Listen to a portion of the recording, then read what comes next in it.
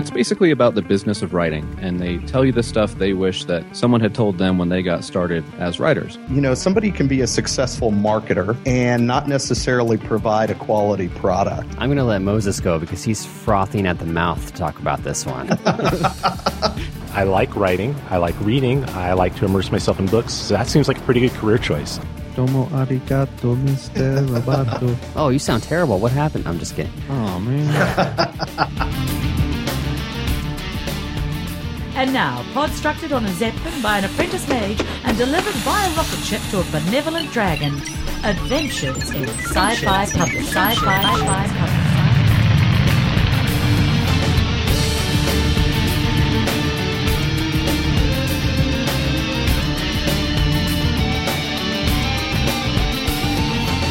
Thank you for listening to Adventures in Sci-Fi Publishing. I am your host, Timothy C. Ward. It is a pleasure to have on the line today Michael Bunker. Say hi, Michael. Hi. Do you go by Michael or Mike, or what's your preference? By Michael. Michael's the best, but I get called all kinds of things. Okay. Very good. Well, for those who haven't heard of Michael Bunker, my experience with him is recently becoming fascinated with his Pennsylvania serialized novel. It is Amish sci-fi, which to me, I didn't know what to think about it, but since I've started reading it, it's very easy to get into. It has lots of surprises, really enjoying the characters, and it's, let's see, part 4 releases on Friday. I'm gonna try and release this on Friday, and it amps up on every level with each episode. So I'm really excited for part 4 to be released. Yeah, it's been fun. So Friday ought to be interesting. Yes. So with my introduction out of the way, why don't you introduce us to Michael Bunker? Okay. Well, I'm a self-published author. Whether you want to call me an indie or publisher, author/publisher. I've only been writing fiction for a little full-time for a little over a year. I actually wrote my first fiction novel that I published in 2011, but then I waited a year or so after that. It was late 2013 when I actually decided to do it as a career and to do it full-time, and then released the first part of the WICK series in January of, or it's late December of 2013, and it's been a wild ride since then. But I'm also a off-grid farmer. I live in a plain community in Central Texas, and we raise most of our own food. And I have electrical services via off-grid methods at my office, which is about several hundred yards from where I sleep in my cottage. But our house and our farm are completely off-grid and non-electric. That's me. So, man, I'm blown away that you've only been writing for a year. Well, I've been writing for most of my life, and I've been writing blogs and nonfiction stuff for 15 years. I always threatened to write fiction, but I never really took myself seriously until actually I had written The Last Pilgrims, which I wrote in 2011, and it didn't get a lot of attention, and I really didn't have any clue what I was doing. And I started studying what I was doing, and towards the end of 2013, and that's when I found out about Hugh Howey. I read Wool, and this was kind of just before it really started taking off. But I started actually studying the profession of writing and the art of writing. And so pretty much, yeah, it's been just a tad over a year. What stage did it start taking off for you? You know, WICK, which was my first novel after I actually fully got into this. I don't want any people that are writers to think that I was just starting off cold, that I had no audience, no platform, nobody, but my family reading it. I actually had a pretty good-sized following of people who read my blog and read the things that I wrote, and especially as I blogged our whole lifestyle of being off-grid and all of these things. And I'd written a nonfiction book in 2012 called Surviving Off-Grid. So I had a fairly, and I don't want to say huge, but a couple of hundred people who actually read my stuff. So when WICK was about to come out, there was already a little bit of a buzz for it, more than I thought. I thought if we sold, 50 copies, at launch, then I would be really, really excited about it. And it did so much better than I thought it was going to do. But as far as it taking off for me, it's been almost like a stair step up. The first one was when I took part in the NaNoWriMo competition, which is a really insane writing competition. Most people might have heard of NaNoWriMo, which is the National Novel Writers Month, which takes place in November of every year, and people try to write 50,000 words, a novel length, long fiction, in a month. Well, this magazine in England was kind of poking fun at that, and so they challenged people to write a piece of long fiction in 30 hours. And as I was reading about it, I was also studying a lot about publishing, and I was studying a lot about Hugh Howey and his success. And so I decided that I wanted to ridicule everything. I wanted to make fun of everything and the satire about publishing and the things that I'd learned. And so I thought it would be fun to try, so I actually rented a motel room. I even messed up during the 30 hours because I fell asleep at one point for about 10 hours. And so I actually wrote this, but I originally called it NaNoWriMo Wars Z, Hugh Howey Must Die. And before I wrote it, I actually contacted Hugh, and I asked him if I could use his likeness in the book and that it was going to be satire and what I was doing. And he said, you're crazy for even trying it, but go ahead and do it. And so I wrote this little comedy bit, and I never intended to actually go through with the competition because the prize, if you won the competition, was a mainstream publishing contract with HarperCollins UK, but the prize was a ebook only publishing, which to me was ludicrous. I thought it was a joke. I mean, why would I actually give somebody almost all of my royalties to do something that I could do for free? There was absolutely no benefit whatsoever in the prize. And so as part of the joke, as the meta part of the joke, I decided that I was going to try to sell 1,000 copies before the competition even announced a winner, because I thought that would really emphasize the joke of the book. And so I really started pressing out there, doing a little marketing. I talked to Hugh about it. Hugh gave me a blurb. He read it. He laughed. He thought it was hilarious, and he posted it on his site.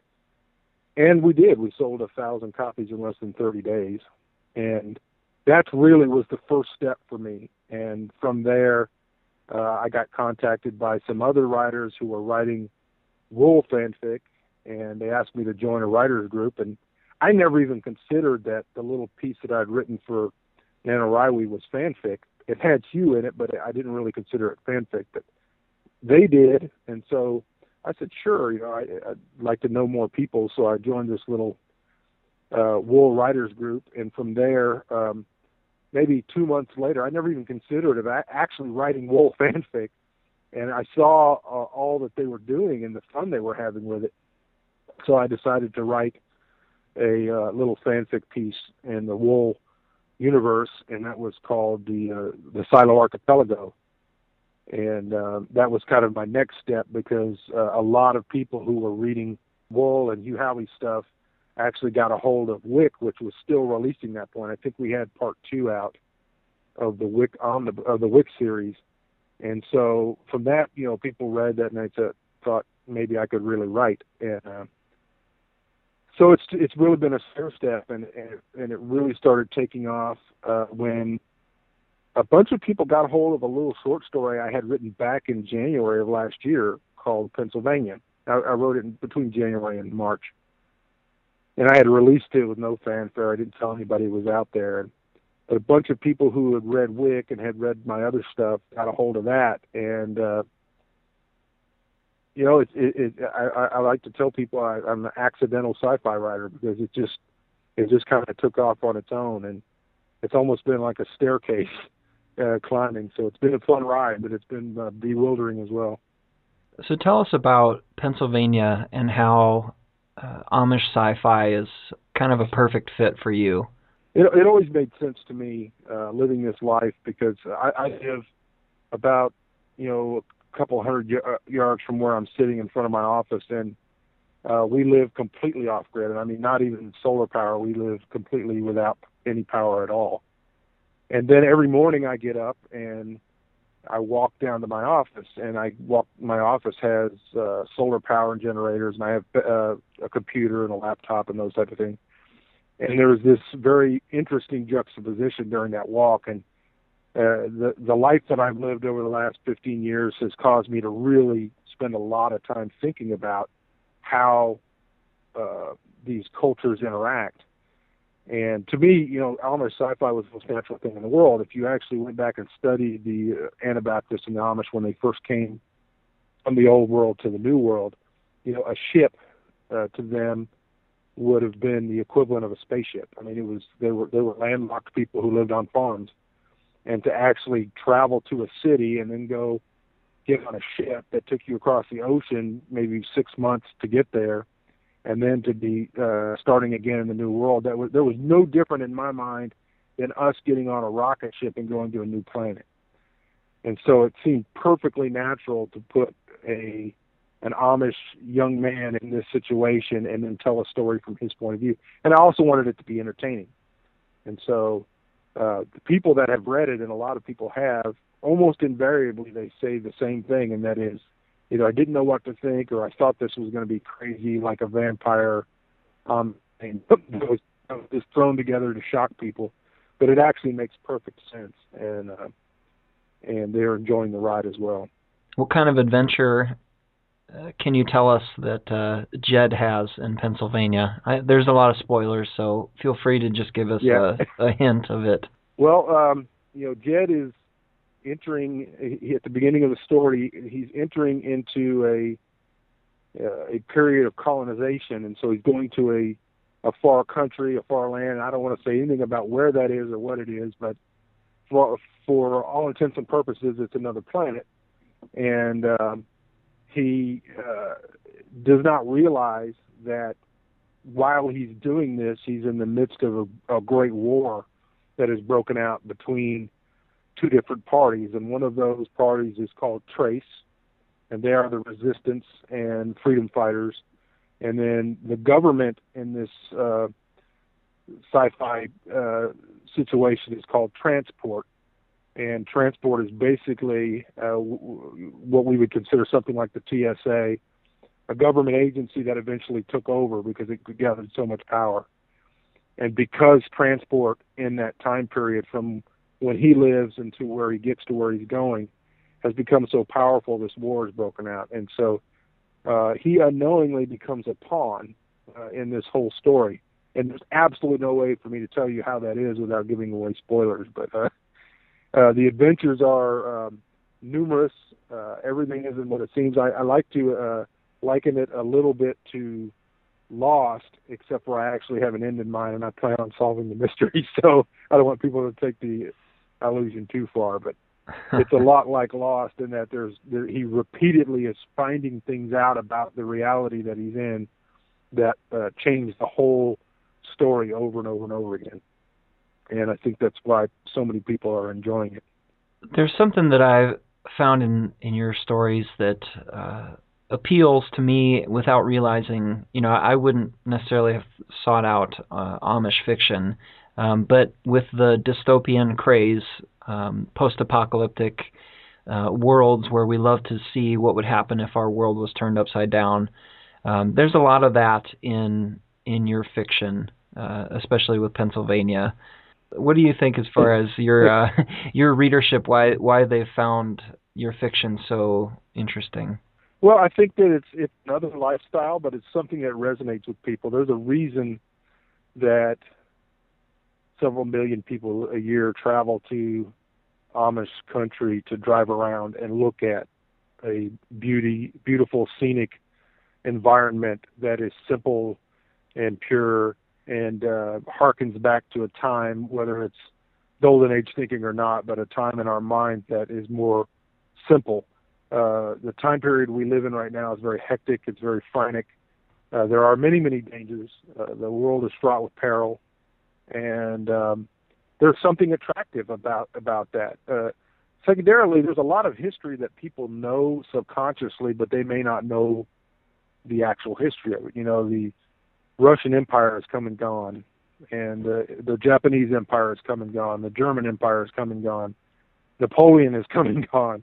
The English Empire, the British Empire has come and gone. And during that whole period of time, the Amish are still here. And they've lived through all of these empires, and they have continued to survive as whole worlds around them have been overturned. And there's something in that people just know subconsciously. And so I think what happens is these stories putting that face on a story that is fantastic, that's sci-fi, that has a lot of matrixy kind of things, I think gives people a grounding of something that's attractive to them naturally that they like to hear about. And the juxtapositions you can draw are endless. And if you've read much of my work, everything that I write has philosophy in it. And I also write from being steeped in Russian literature and Russian history. And so if you read a lot of Russian history, you'll find, Russian literature, you'll find the antagonists in the story are usually faceless. There's not usually this single antagonist who is the face of evil that must be defeated, like in a lot of American culture. I mean, in Russian literature, the antagonist is more systemic and is more faceless evil. It's more corporate, kind of a corporate evil. And that, of course, infiltrates all my work as well. And it fits perfectly with the story that I'm writing about Pennsylvania, in that there's this kind of omnipresent evil system that exists, and our characters then are operating within that system. And I think it brings out a lot that people really want to read. As I discovered Pennsylvania, I think I read each part a day each, just really tore through them. And so I finished part 3 on Saturday, and I had to wait a full week to get part 4. I didn't want to read anybody else. I really enjoy your style. It's easy to read. It's slow in that it takes your time, but it's also got a lot of reveals, strong conflict. And so I picked up WICK Omnibus, and I'm also finding that there's not a whole lot we could discuss on that without getting into spoilers, but with the whole discussion on Russian literature, I think it would do justice to talk a little bit about that story. Right. Well, WICK, I had written this novel a couple of years earlier called The Last Pilgrims, and The Last Pilgrims was the story. What I did in that novel, and I have to talk a little bit about that first because they're in the same universe with WICK, but there's the story, a true story of the Waldenses, who were a ancient tribe of people that lived in the Alps in Switzerland, France, Italy area, going back a couple of thousand years. And they had lived peacefully as agrarian people in the Alps for hundreds of years, and then they were targeted by ecclesiastical powers of the day to be exterminated as heretics. And over several centuries, over 2.5 million of them were killed, and they were continuously trying to be exterminated, but they ended up being victorious. The story, if you actually go read the real story, makes Braveheart look like, Miss Doubtfire.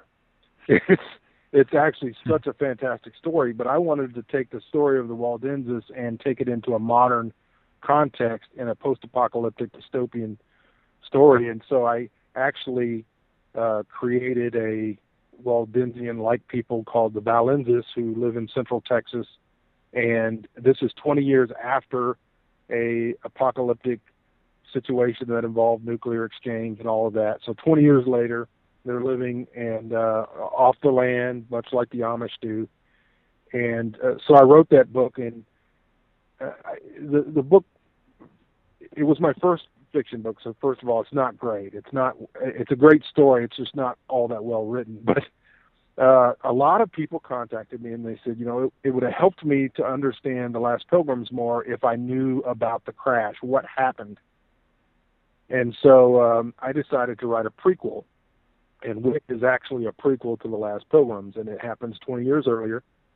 And in that story, and I also wanted to write a very, very Russian novel. So if you've ever read Tolstoy or Turgenev or any of these guys, it's a very Russian-style novel. Mm-hmm. But it starts off in New York City. Go ahead. Did you have a question? Oh, no, yes, I did read some Russian literature in college. Enjoyed it. Yeah, so, yeah, it's that kind of feel to it. And it starts off with a man who lives in Brooklyn, and he wants to go back to his farm in upstate New York. And he's given up on urban life. He's given up all that. He wants to go back to his farm. Right before he's planned on leaving, the Hurricane Sandy, which actually happened in October of last year, hit.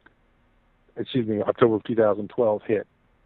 And it was pretty destructive on New York City, so he ends up walking out of the city. And so the first couple of chapters are kind of a slow walk through the city. It's his view of urbanism with his new mindset of what things are like and how people help each other.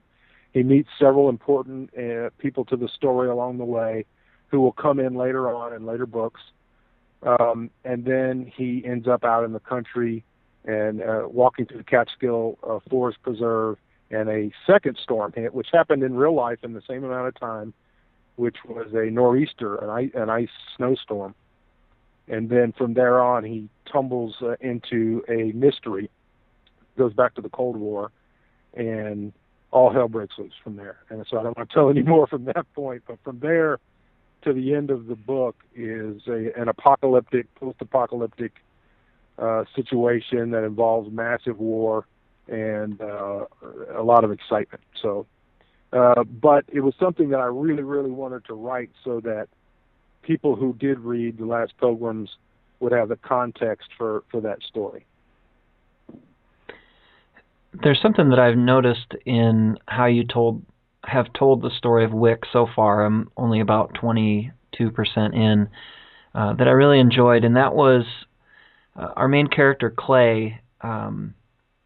He's going to live on. He wants to go back to his farm, but right. There's nobody at his farm. His wife and children have died. He's going. Right. He wants to live on a farm where all he has are tough memories, or right. Memories of people that are gone. And as I'm reading, he's meeting some very interesting people.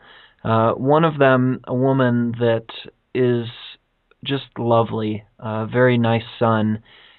They could stay together and be happy, but he decides to leave.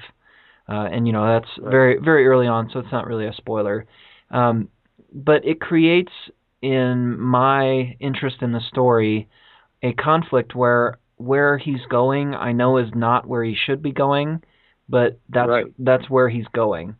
And so it's right. like it hurts as a reader, and it really pulls you in to see, is he going to go back to the woman? Is he going to meet her again? When's he going to learn his lesson that he doesn't need to go to an empty home? Right. And so I just wanted to say that for me, I'm really pulled into the story for that. Well, I'm glad, but I want to warn you. There's some devastating things that happen in the story, and it is Russian. And so, I mean, if you've read, like you said, you've read some Russian literature, mm-hmm. Nothing in Russian literature, almost nothing ever happens the way you want it to happen.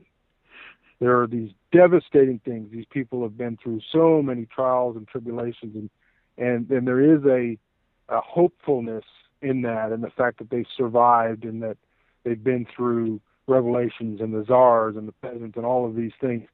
But at the same time,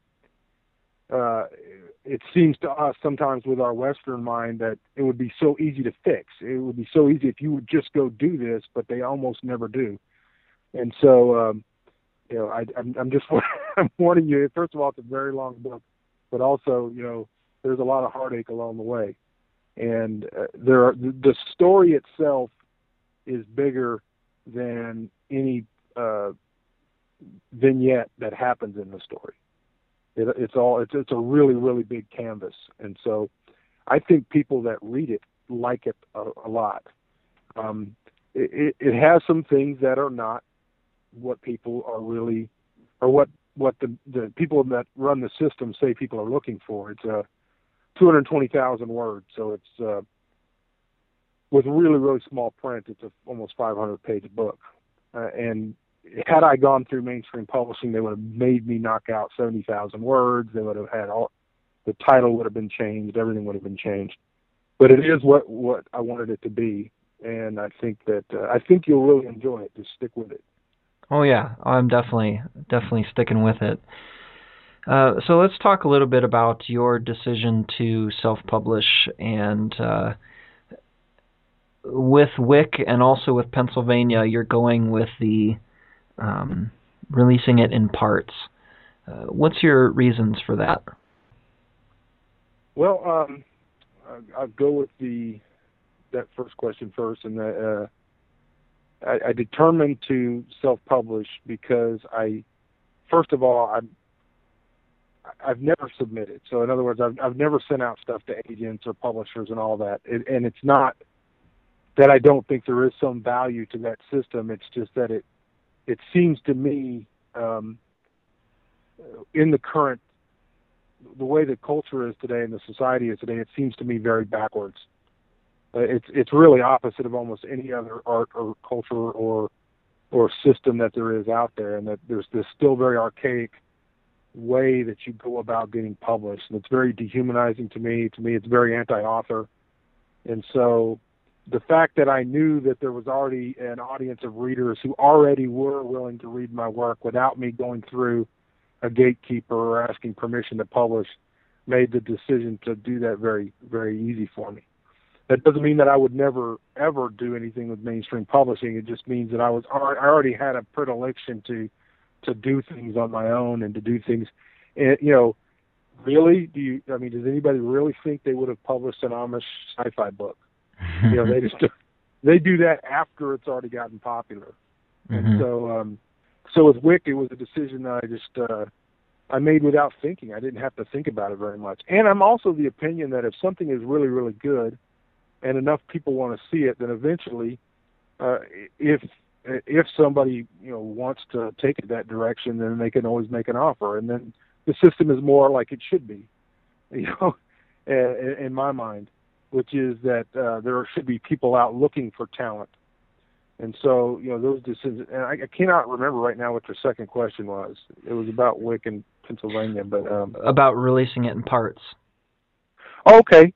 That's the way I like to enjoy stuff. I've always been, I'm an old school kind of guy. A lot of great literature was released serially, from Charles Dickens, going through Hemingway. All kinds of great literature has been released that way. And I read kind of fast, and when I sit down and read a novel, if I knock it out in a day or 2 days, I love the book. The book doesn't change, but I have this almost empty feeling almost immediately after I read it, like going, why is that over? I don't want it to be over. And so when you watch a television program, let's say you watch 24 or Lost or something like that, you get that, at the end of every episode, but there's another one coming. And it's to me, it's just a very exciting way to participate in art. I love to look at Vermeer, paintings, but wouldn't it be awesome if another one was coming out? If it wasn't all painted back in the 1600s and most of them lost.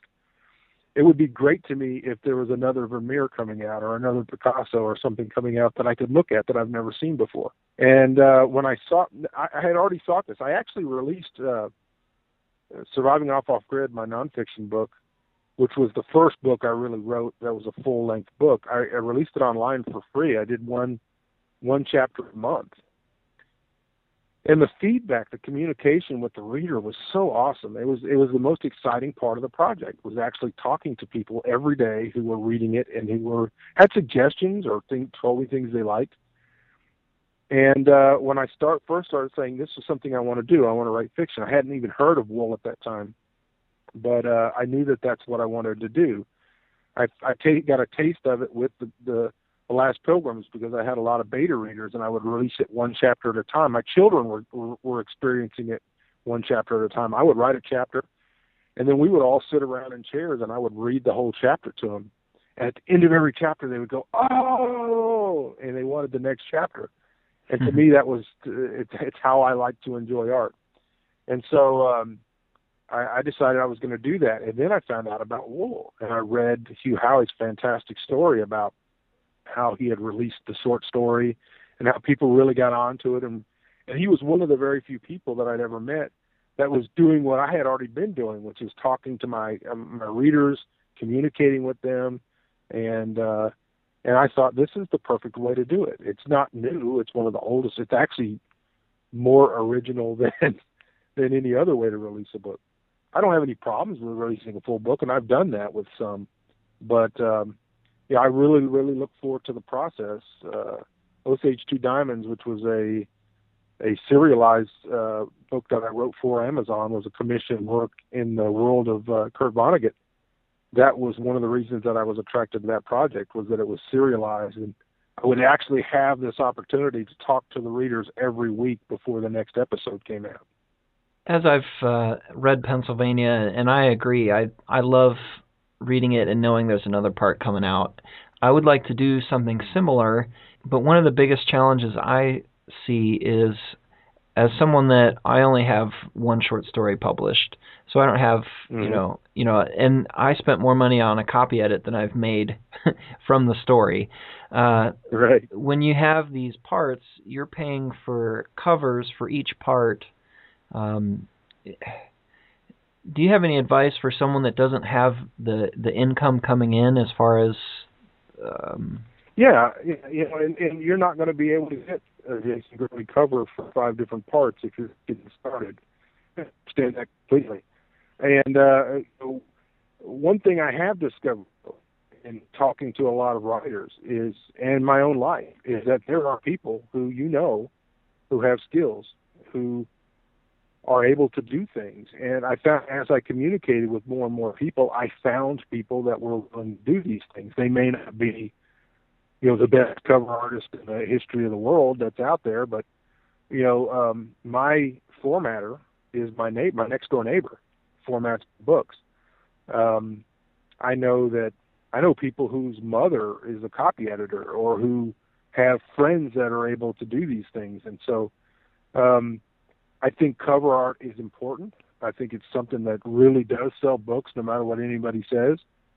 But at the same time, there are very likely cover artists out there who don't know that's what they are. When I very first met Jason Gurley, he was already a graphic artist, already a very good one, and he had done cover art for himself and for a few other people, but he was not doing it professionally. And he actually contacted me because we were already friends and we were already talking, but he said, some of your covers are horrible. I'd like to redo them. And so, you just never know, and don't give up. And when you're online and you're talking to somebody, I was online today, and somebody who follows me on Facebook just in a Facebook post said, I guess I'm going to need to look for a new job. Does anybody know anybody hiring a graphic artist? If I was a new writer at that point, I would have jumped on that just to communicate with them and say, okay, how can we do this? I'll give you another example. One of the things I'm trying to do with Pennsylvania when the Omnibus comes out, which hopefully will be in April or early May, is I want to make the print book and the ebook examples of what can be done in the indie world, not just the agility and the speed of getting things to market, but what can be done quality-wise. My next blog post, which should be out tomorrow, is about that. It's about quality and the myth that somehow indie published books are inferior because the best ones are not. And but in doing that, I determined that I wanted to have the great artist Ben Adams do some artwork for the Pennsylvania Omnibus. And I'm not made of money. I don't have the ability to just go out and do everything that my mind tells me I'd like to do. Well, I contacted Ben and I said, is there anything we can work out? Maybe we can work out a T-shirt deal where you do some T-shirts for Pennsylvania, or we do some kind of mugs or something that's Amish directed. But you never know. Somebody can say no, but I'm always trying new things, asking people questions. You know, is there a way that I can do something for you? Barter and trade is big among the plain people. Mm-hmm. So, you know, putting your ear to the ground, listening to people, finding somebody that has talent that'd be willing to do it for you, and then also, you know, trying to think of creative new ways to maybe barter or trade for those things.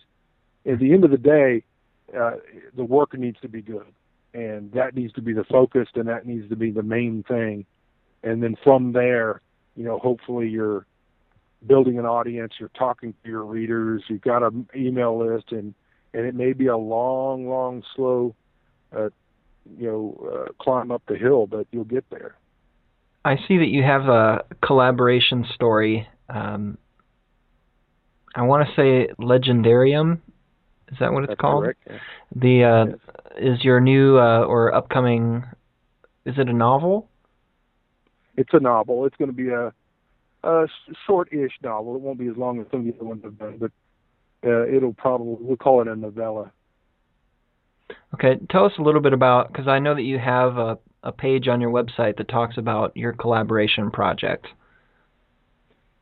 Yeah, you know, it's part of being in this new media and being part of the new publishing is that I think we're in this revolutionary time right now. It really is revolutionary, and there's going to be some great writers over the next 2 years to 4 years that come out of this thing. I've received so much aid, so much help from people like Hugh Howey and Jason Gurley and a lot of other good friends who have boosted my work, who've talked about it online, who've told people to go read it, and who have helped me. And so that's one thing that I want to do is I want to help other writers come along too and to try to pay that forward. At the same time, I had written, and we talked about the Hugh Howey Must Die book, and I had created a character in there called Bombo Dawson, who's a very comedic and he's kind of a copy of me, although he's not at all like me, but he's kind of like me. He's a writer, he's big, he's got a beard. So I created this kind of comedic character called Bombo Dawson, and people really have identified with him and liked him, and people have been emailing me for a year now saying, when are we going to get some more Bombo Dawson? So there's two things I wanted to do. I wanted to be able to help other writers, and I wanted to be able to give people more Bombo Dawson. I started writing a second Bombo Dawson book, but with so many other things going on, I wasn't able to really make much headway. While this was all going on, in the last year, I've had at least 10 to 12 other authors that have contacted me and asked me about doing collaborations. I've done one with Chris Awalt. I'm working on a book right now with the great Nick Cole, who wrote the Wasteland Saga. And I've got a proposal for a collaboration book with some good friends. And I just have had to say no because I just haven't had that much time to do it. And then a friend who wanted to collaborate with me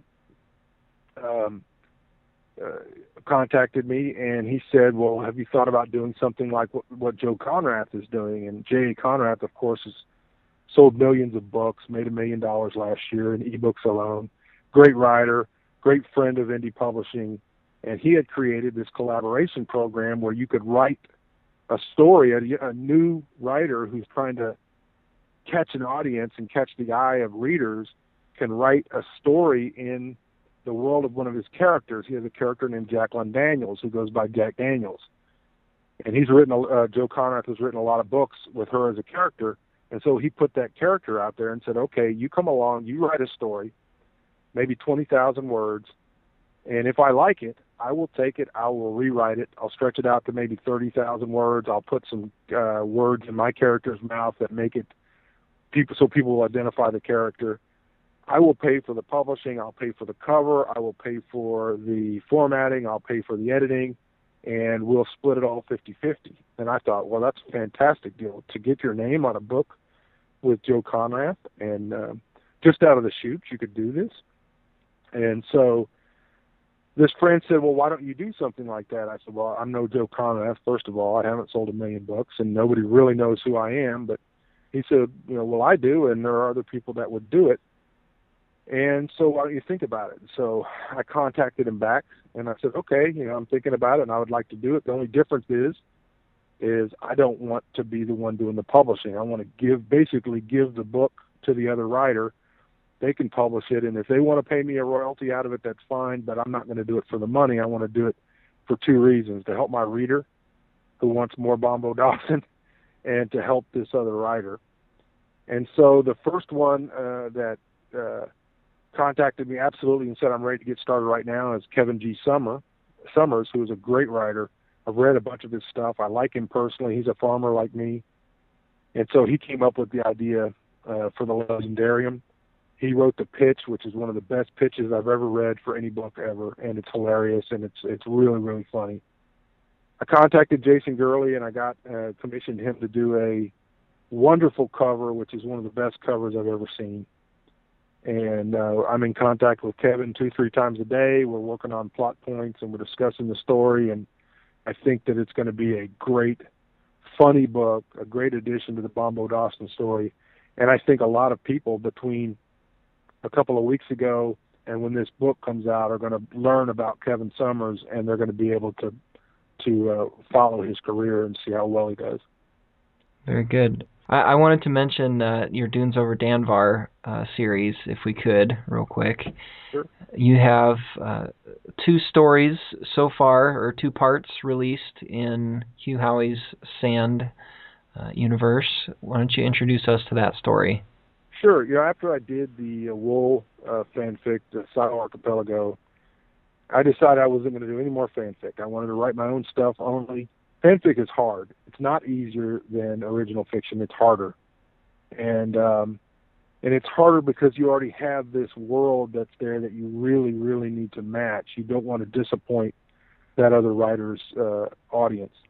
And then Amazon contacted me and asked me if I would do a serialized novel in the world of Kurt Vonnegut, which would be fanfic. And I said no, and then I decided there was a lot of money, and I decided to say yes to it.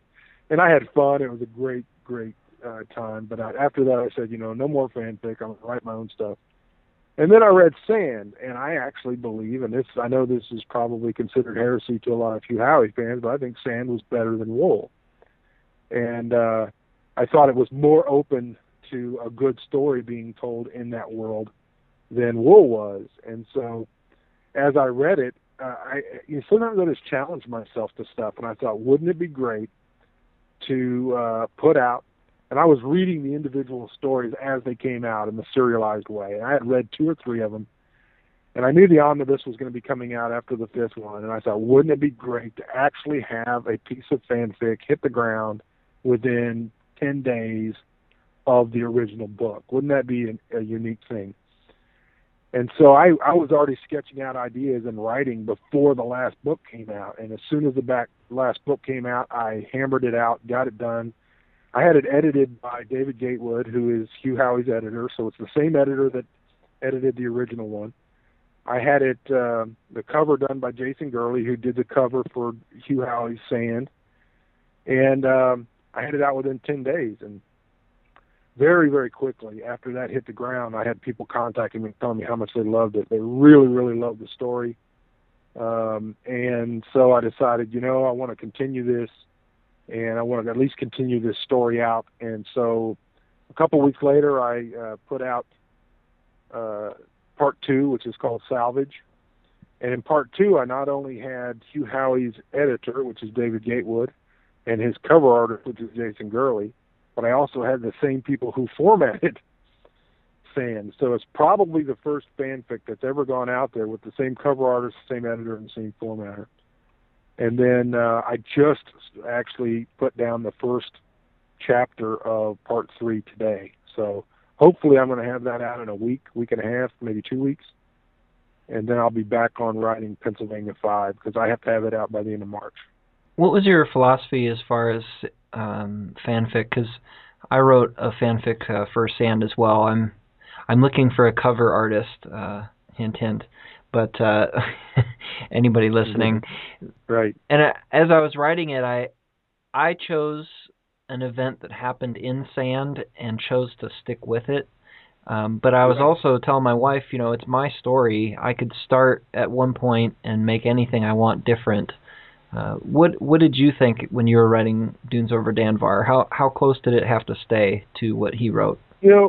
I think that, every writer can do whatever they want to do, and that's what's great about it. I know Great Fall, which was written by Jason Gurley in the world of You How It Stand, has almost, other than the fact it happens in a silo, and there's some references to the 34th floor and all that, almost nothing in his book has anything to do with wool at all.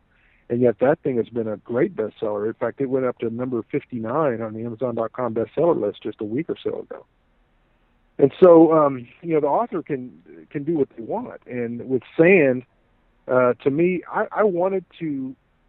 thought it would be cool to have a story that paralleled the original story so that you would see events mirrored through my story. In other words, it was almost like in Back to the Future Part 2 or Part 2 when, he goes back to the mall and you actually see him and what went on in the first movie happening in the background. And that's what, it wasn't a time travel story, mine wasn't, but I wanted to have events in my story happening, and then at some point you would actually see what was happening in Hugh's Sand story in the background. And so that's just a artistic decision that I made that I thought would be fun and cool, and people have really liked it. But in no way should that limit what anybody does in that world or any other world they want to write fanfic in. Very good. Well, Michael, it's been great to chat with you. Am I forgetting anything as far as something that you'd like to mention? This has been great. Okay. No, everything's been great. It's been good to talk to you and having fun, and everybody stay tuned. Oh, I did want to mention people that sign up to your newsletter. You like to have giveaways and goodies. The way that I found Pennsylvania was the newsletter offered the first 2 parts for free with a Smashword code. Is that a limited time offer? How would people... Yeah, that one's over, but I Okay. do things like that all the time. So if they're on the email list, they'll have... In fact, Pennsylvania 2, I actually gave that to everybody on my email list for free when it came out. So I give away free stuff all the time if they're on the email list. Okay. And I think WICK Part 1 is free on Kindle. Are any of your other Part 1s free as well? It is free on Kindle, also on Smashwords and just about everywhere else, the Nook and everywhere else. No, but Pennsylvania 1 will go perma-free as soon as the 5th part is out. So, okay. People can stay tuned, and it will eventually be perma-free. But like I said, if they're on my email list, they're likely to get free stuff all the time anyway, or access to free things, coupon codes, and those things. And you said Pennsylvania Part 5 is coming out in late March. Is that about right? March 28th is the date. It's already available for pre-order, so people can pre-order all of it right now, or they can get all of it bought right now. Or if you want to, just wait. Hopefully by early May, we'll have the Omnibus edition out, and people can get the whole thing at one time. If they're not like me, if they don't want to go through it serially. Very good. People can follow you at, is it journal.michaelbunker.com is your website? That's right. Or just type in michaelbunker.com. That'll get you there too. Okay. And he also has a Facebook group called the AZ Zone. Right. It's just the AZ. Oh, okay. And if you contact me in any way, I can tell you how to get there. I'll give you a Facebook deal. Or you can just type in the AZ, 2 words, and that stands for the Amish Zone, which is a part of the Pennsylvania book. And you can find it there. Or just email me or contact me, and I will... you can always email me at mbunker@michaelbunker.com, and I can give you whatever information you need to find what you're looking for. Okay. Once again, Michael, it's been great to chat with you. Good luck with all your writings, and we wish you many blessings. Thanks, Tim. I appreciate it, and I'll be talking to you soon. Okay. Sounds good. Bye-bye. Visit Adventures in Sci-Fi Publishing for show notes, links, reviews, special guests, videos, and more. Email us at adventuresinscifipublishing@gmail.com. Sound effects from the Free Sounds Project.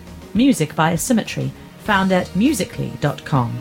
No authors were seriously damaged in the making of this podcast.